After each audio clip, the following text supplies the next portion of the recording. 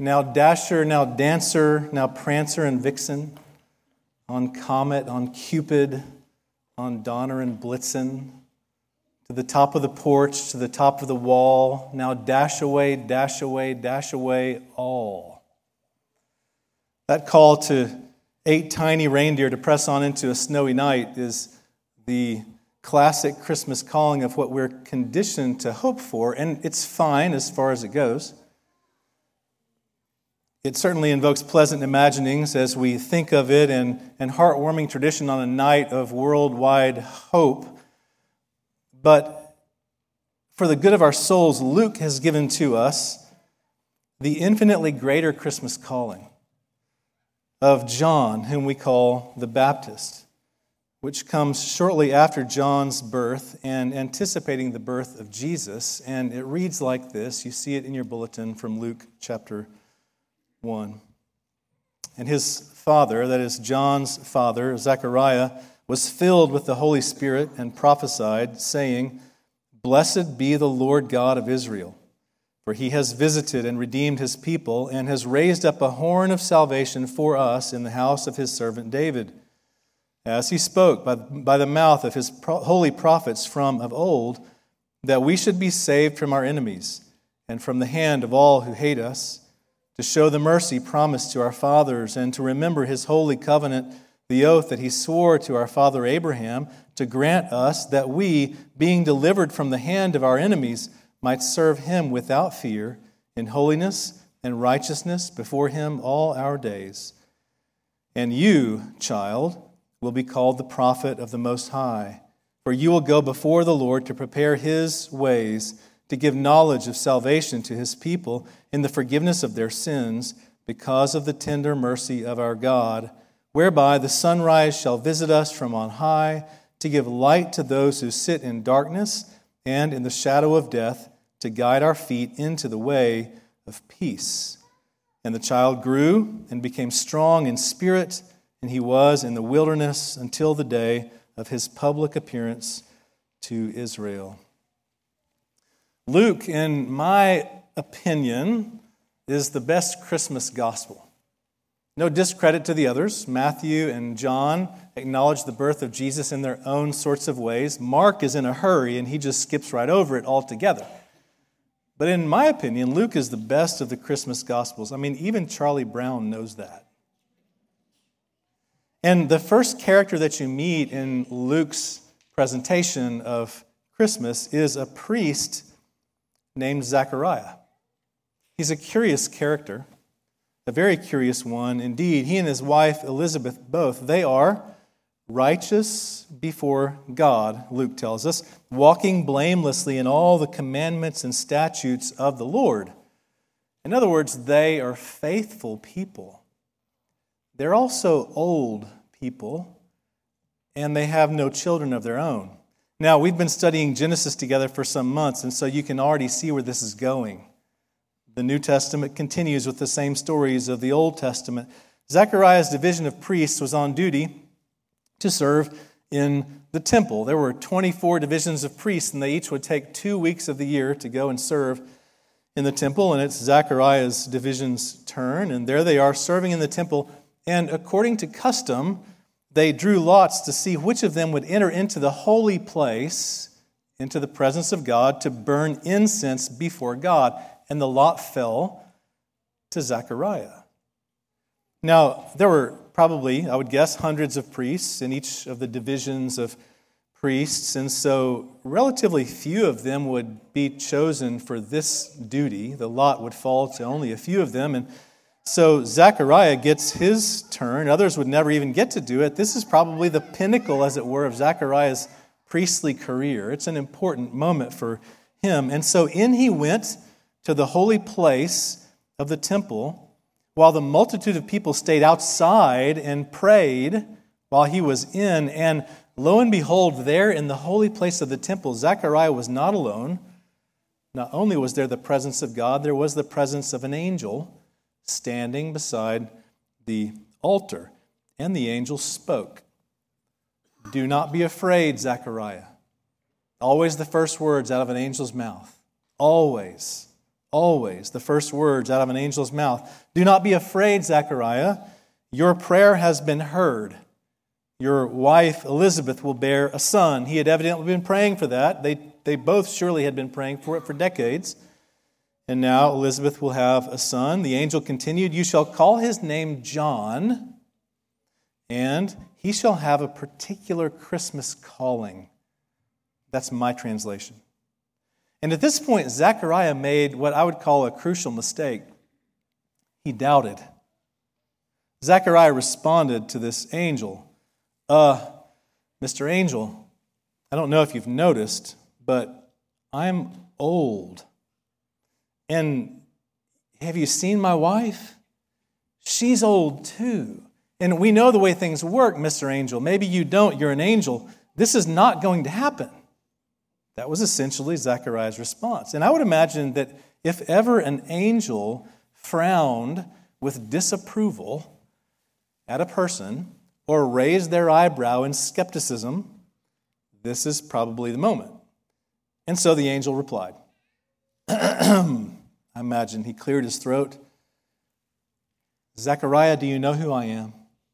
I am Gabriel, he said. I stand in the presence of Yahweh.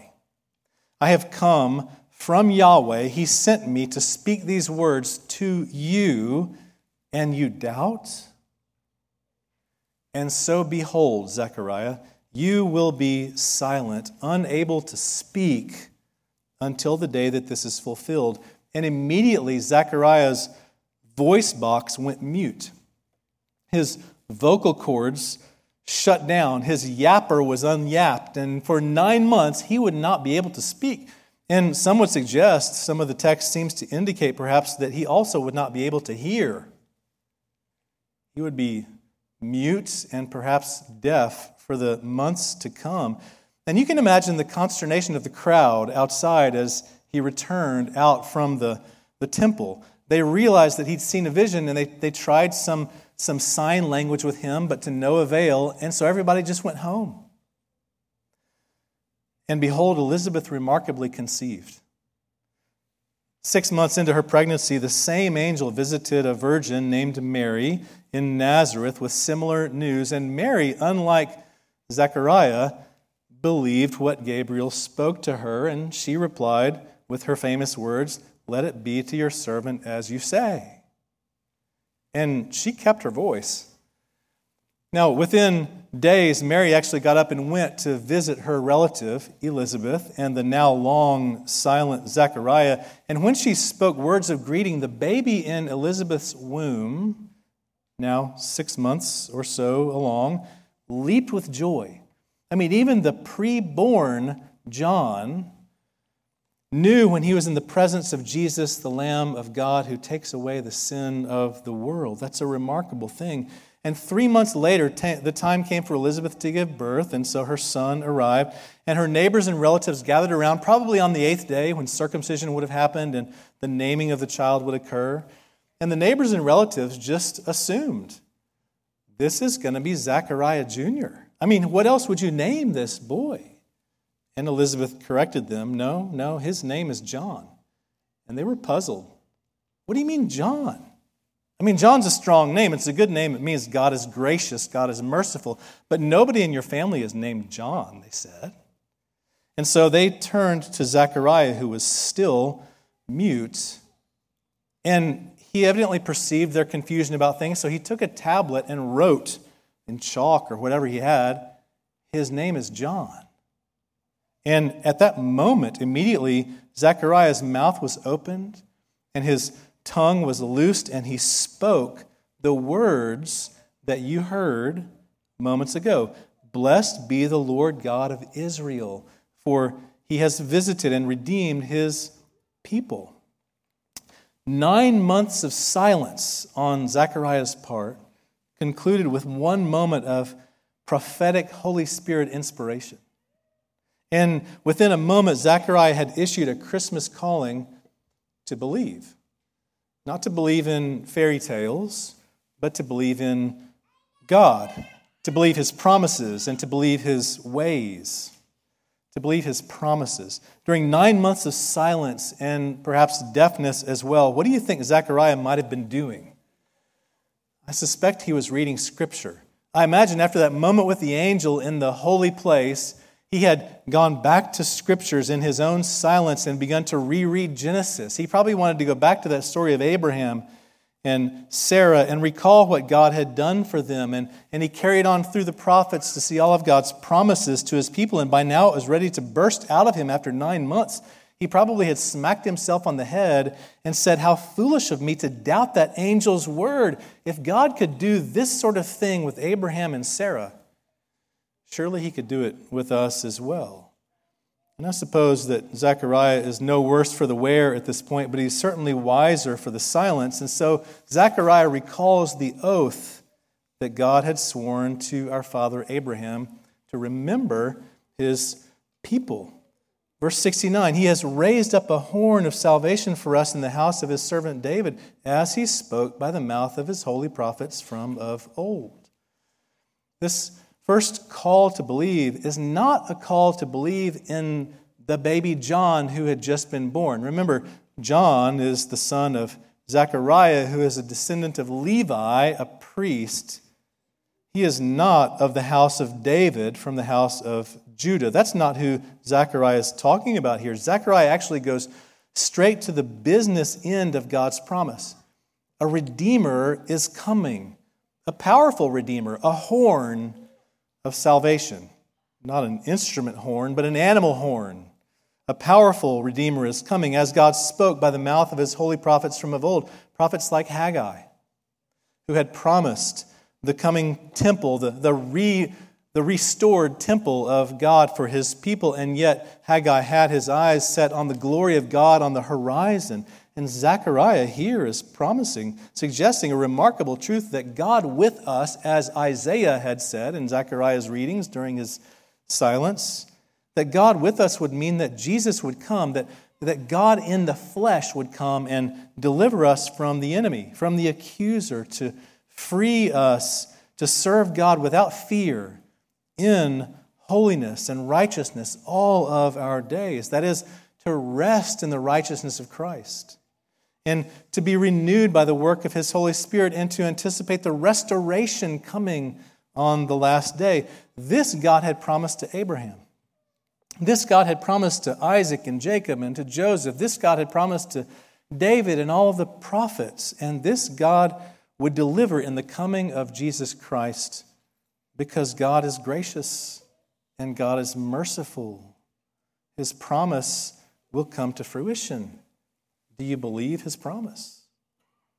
So your Christmas calling is to believe God's promise, but it's also to believe God's ways.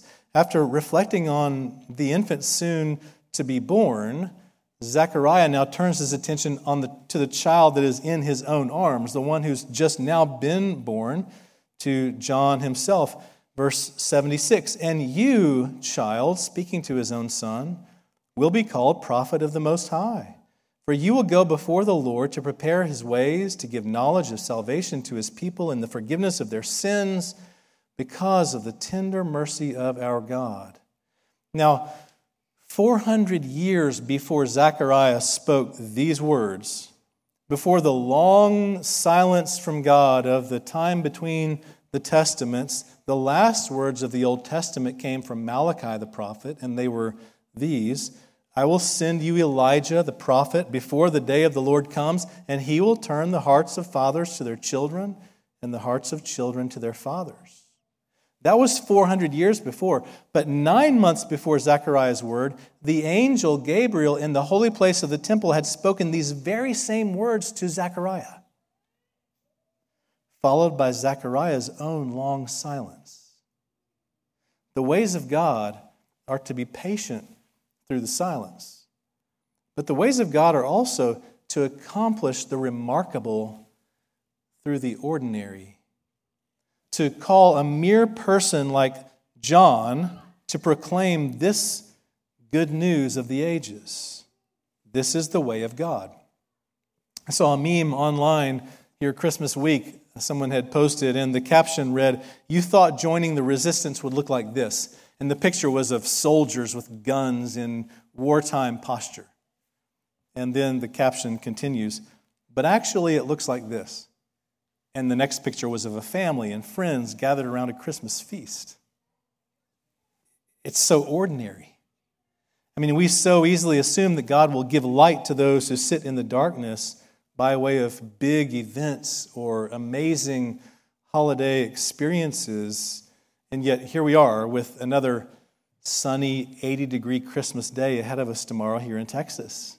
I mean, it's just so ordinary, isn't it? But resisting the ways of the world is not accomplished by the ways of the world. It's accomplished by the celebration of grace. When the Lord returns, and Sunday, 2 days from now, we'll consider that prospect. When the Lord returns, the temple that Haggai anticipated will be complete. The glory of God will be made clear. But meanwhile, his way is to use ordinary people doing ordinary things with their ordinary lives to bring about extraordinary hope. You might debate, of course, whether John the Baptist was an ordinary person. I mean, his camel hair clothing and his locust and honey diet probably doesn't suit most of us very well. But what was John after all?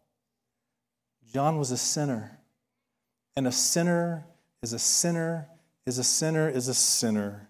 And God makes use of ordinary sinners in extraordinary ways. The Christmas hype would have us to think that we should engage in something extraordinary, but God's ways are simple. God's ways are the bread and wine of communion. And God's ways are the water of baptism. And God's ways are the fellowship of worship. God's ways are the celebration of grace as his people gather together.